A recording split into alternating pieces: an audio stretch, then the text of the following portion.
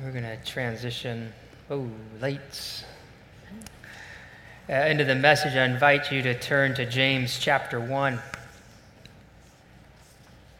We're in a series just looking at the letter of James. If you're newer to following Christ, you got a Bible, it's in the very, very back towards the end. If you've gone to the maps, you've gone too far, but it's pretty close to the maps. Back in July, I had some time off, and I had mentioned that we took a horseback riding trip out in Wyoming in the middle of the mountains, out in the middle of nowhere. And they had the outfit that we went, had a cook that went along, and she was actually an art teacher, high school art teacher that liked to do these backpack trips with this outfit, and she would cook. She'd been doing it for like 10 years, and so that we were out there, I don't know what day it was, and I just said, hey, you got any funny stories? Like, you've been out here 10 years. You've got to have seen something or heard something along the way with all these people. And she says, oh, yeah, I got stories. And she says, I still laugh at this one. She says, I shake my head at it. And she said, we were out. She said, we did the trail. Actually, you guys did. And it's, you got 10,000, 11,000 foot mountains. 10,000, I don't think there are 11 there, but 10,000 foot mountains all around. And we were in the valley going through, and there's just these lush meadows, and it was June, and all the flowers are out, and it's just, she says, an incredible time to go through the mountains there. And she said that we were taking this group of people through, and there was one lady there that was like, and she said, if you could get the picture of a city girl, this would be it. I don't think she'd ever been outside of any kind of city. Like, she just flew from city to city, but she never knew country. And she's on this horse doing this ride, and she said, we're in this meadow, right? And she says, there's wildflowers everywhere. And she said, I hear her say on her horse, and ask me the question, how in the world did you guys plant all of these flowers? And she said, there was just this moment where I'm like, I didn't know what to say to that. She said, I literally looked back at her to look in her eyes to see whether she was telling me the truth or not. Like, are you serious? Like, she says, because you don't want to like make fun of the people who are paying, your salary, your wages right there. But she's like, it was all I could do to keep from making fun of her. But she was serious. She had never, this is so crazy, but in her experience, and if you don't understand this, somebody will explain it to you later, but she'd grown up in this city, and the only flowers she'd ever seen were planted by people. Isn't that crazy? And that's giving her the benefit of the doubt. Maybe she's just really clueless. I don't know. But one of the two, this woman thinks that they planted all the wildflowers in the mountains. You ever think that we could be clueless on something? Completely out of touch, or where our reality it does not match really the reality.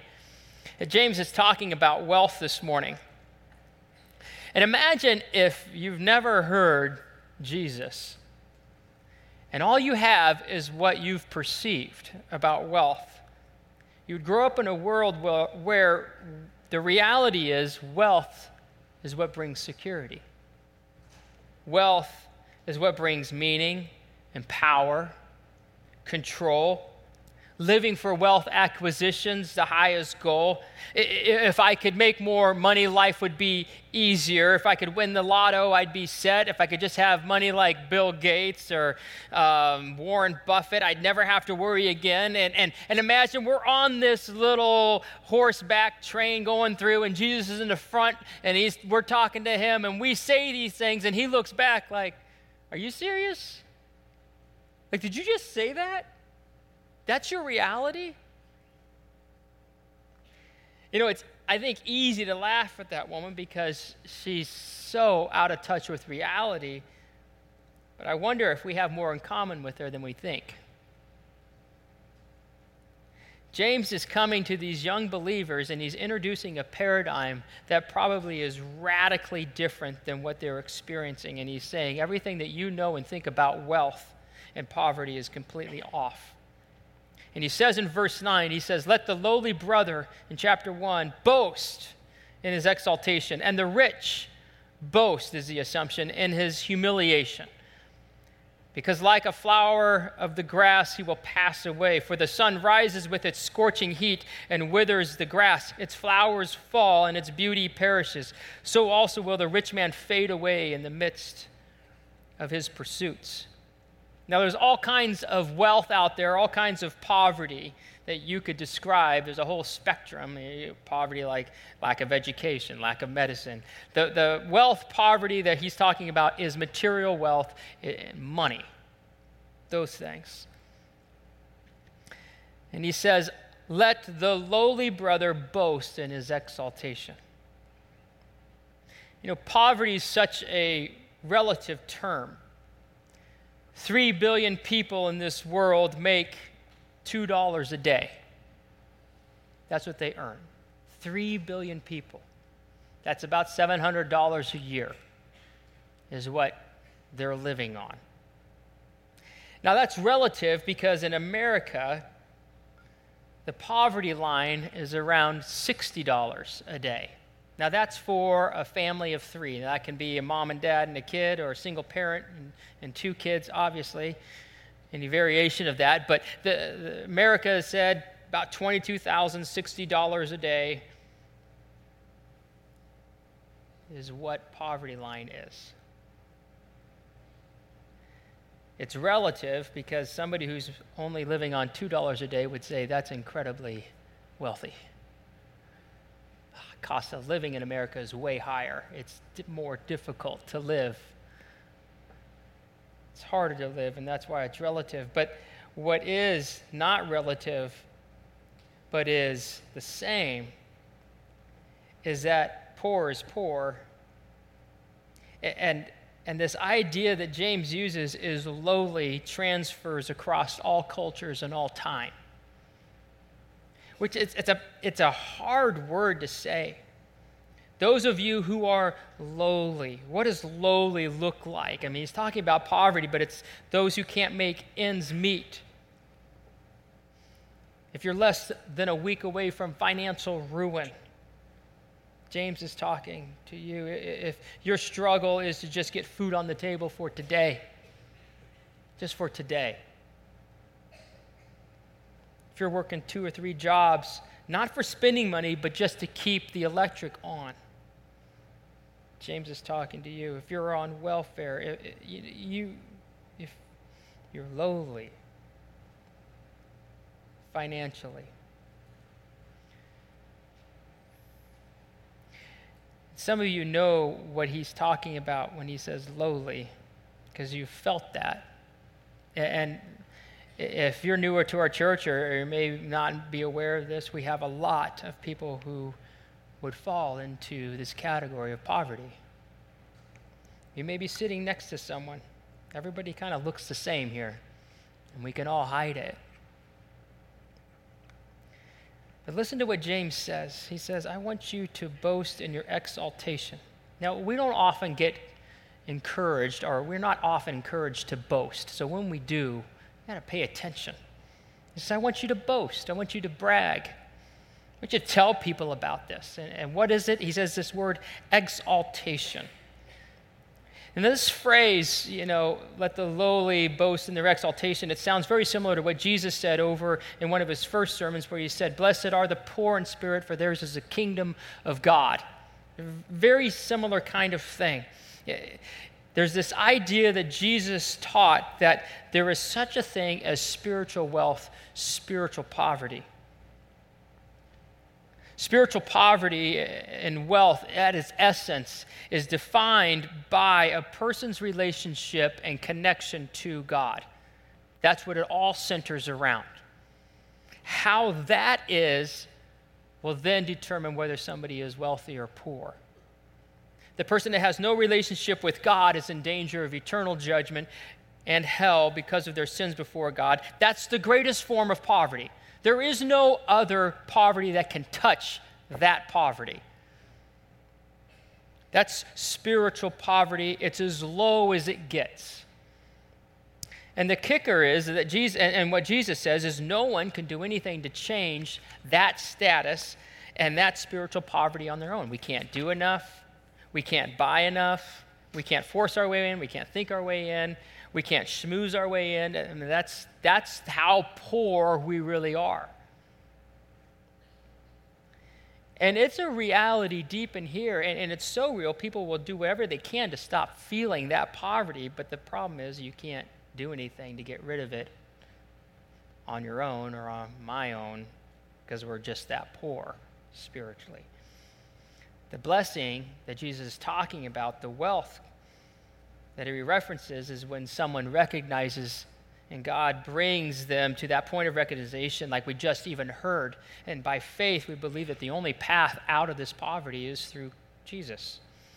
What we just celebrated with communion, the cross, right?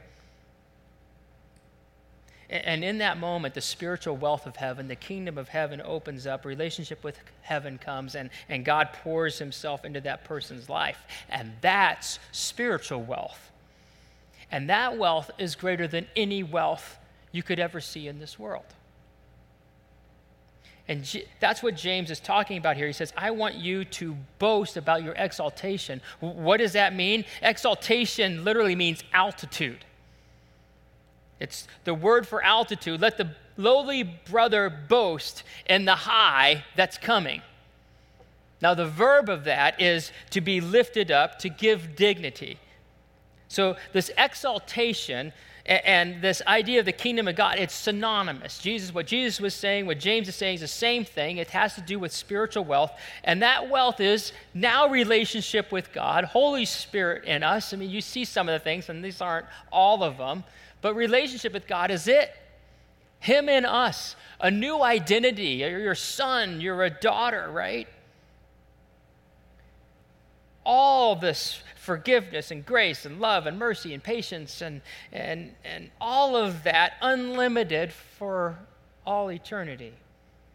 Used by God to reach others, like just what you just heard. He brings us in. That's part of the wealth of the kingdom, is that we're working with him. A fulfilling life that has impact not just for this life, but it's a permanent impact, right? That's the kind of wealth, his power that's available to us. And there's an exaltation that happens to us, that we now are no longer lowly, we are now lifted up, exalted. And the reality is the poor, material poor, have an easier time embracing the truth of this spiritual poverty than the wealthy. The material poor understand what it means to be in need. And you can't fake it. You know what it means to ask for help because you need it. And so the step of faith in Christ is not a foreign step. God speaks to the poor and he says, look, this poverty, this material poverty is not really the true reality. In my kingdom, you won't be called lowly. You'll be called my child. And he says, all my promises are yes to you. And for the poor person, well, that's just easy. All I have to do is say I'm in need. Well, I've been doing that a long time. And I know I'm in need. And that step's so easy. Or easier, rather.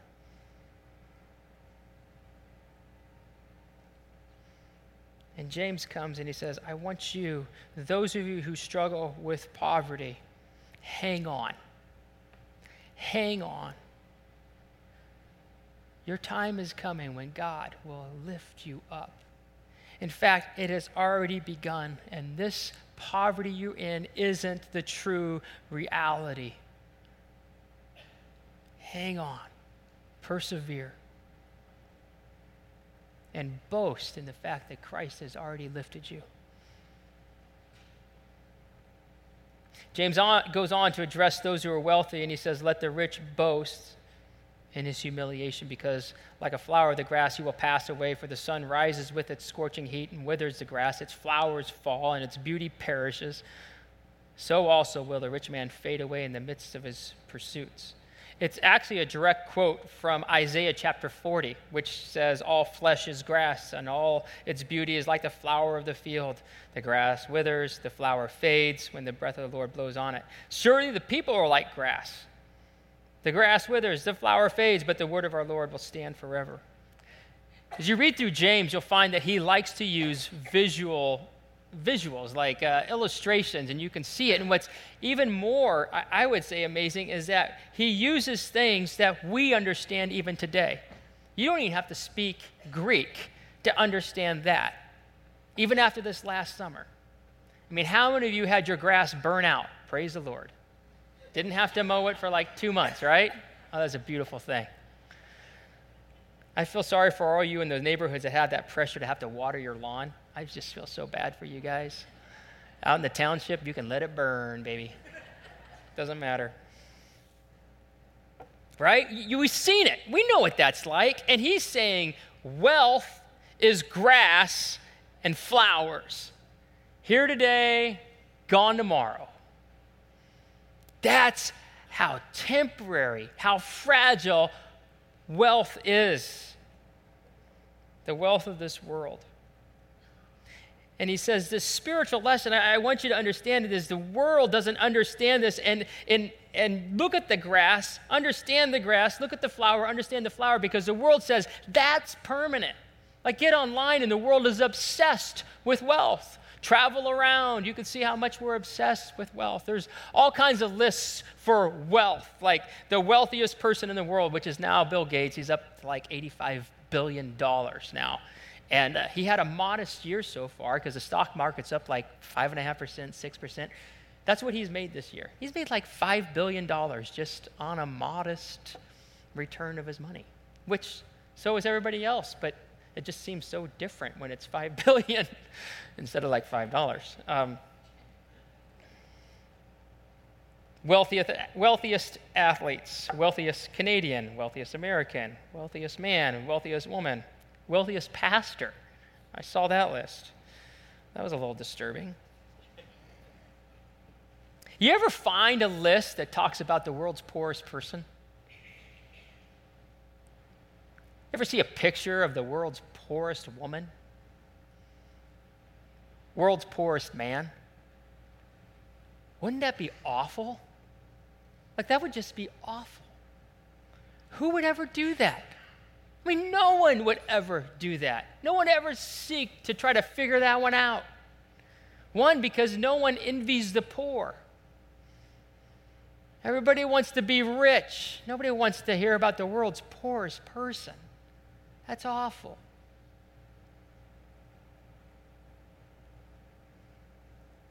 And that should tell you how much this world loves wealth.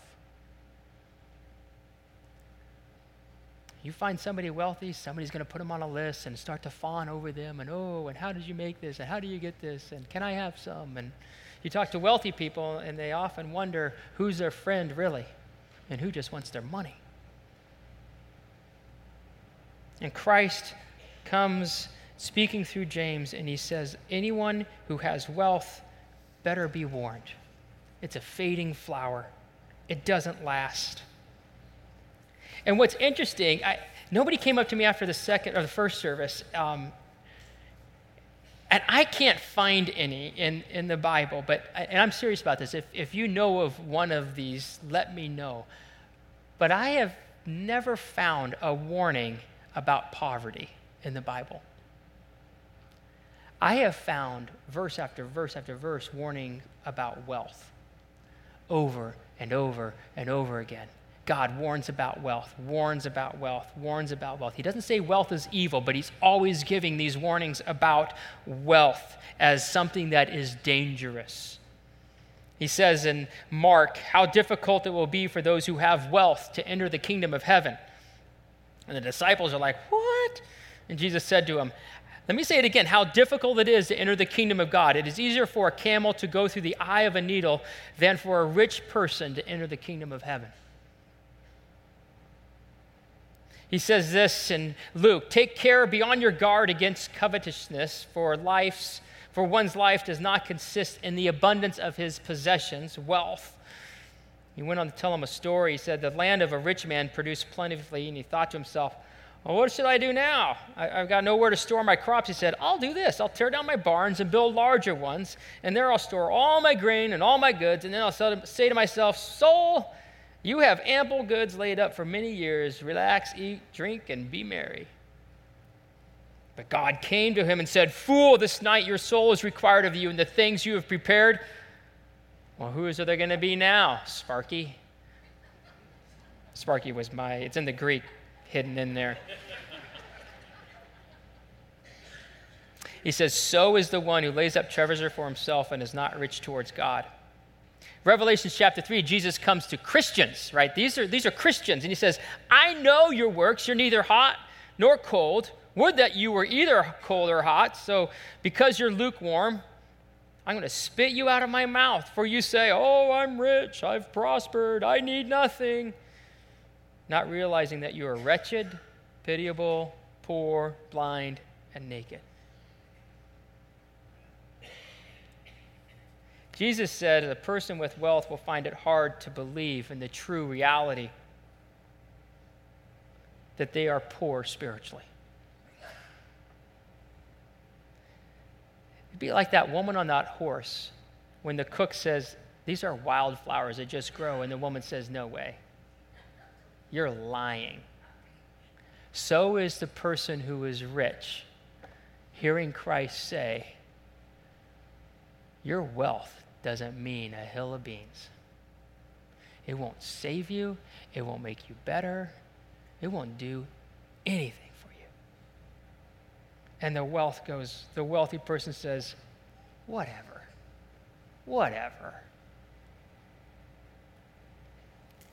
You know, a recent study showed that the wealthy outdrink the poor by 27%. What are they missing that the poor have? Makes you wonder, huh?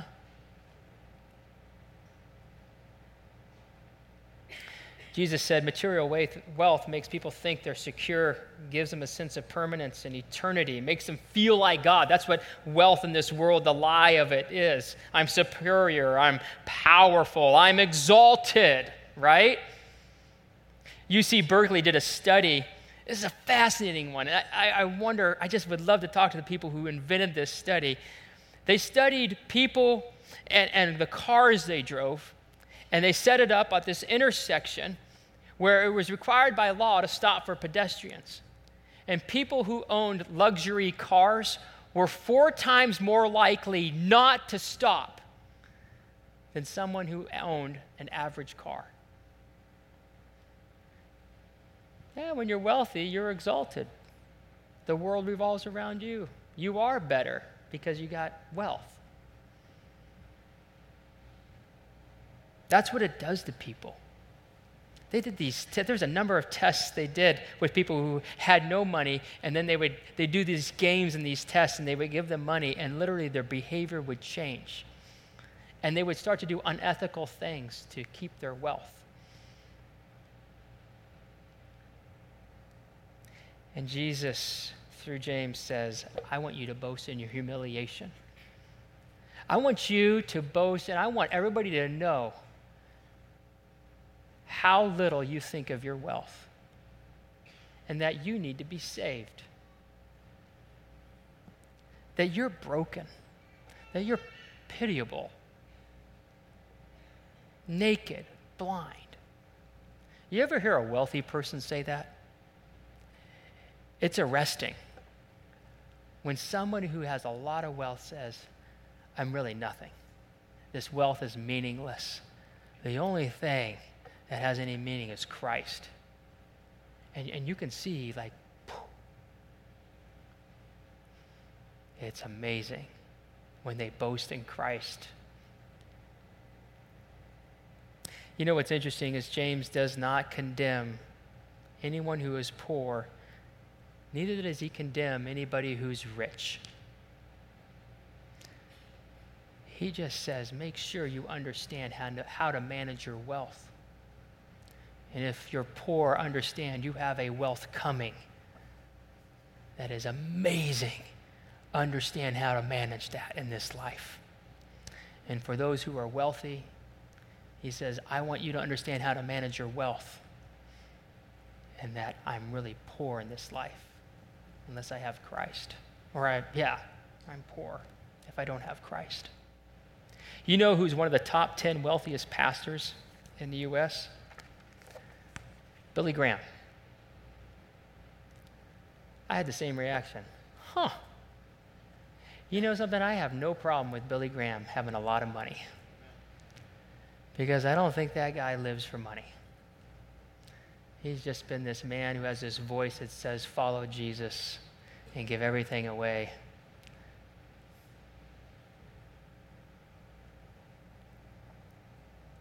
The reality is most of us in this room are wealthier than 90% of the people in this world.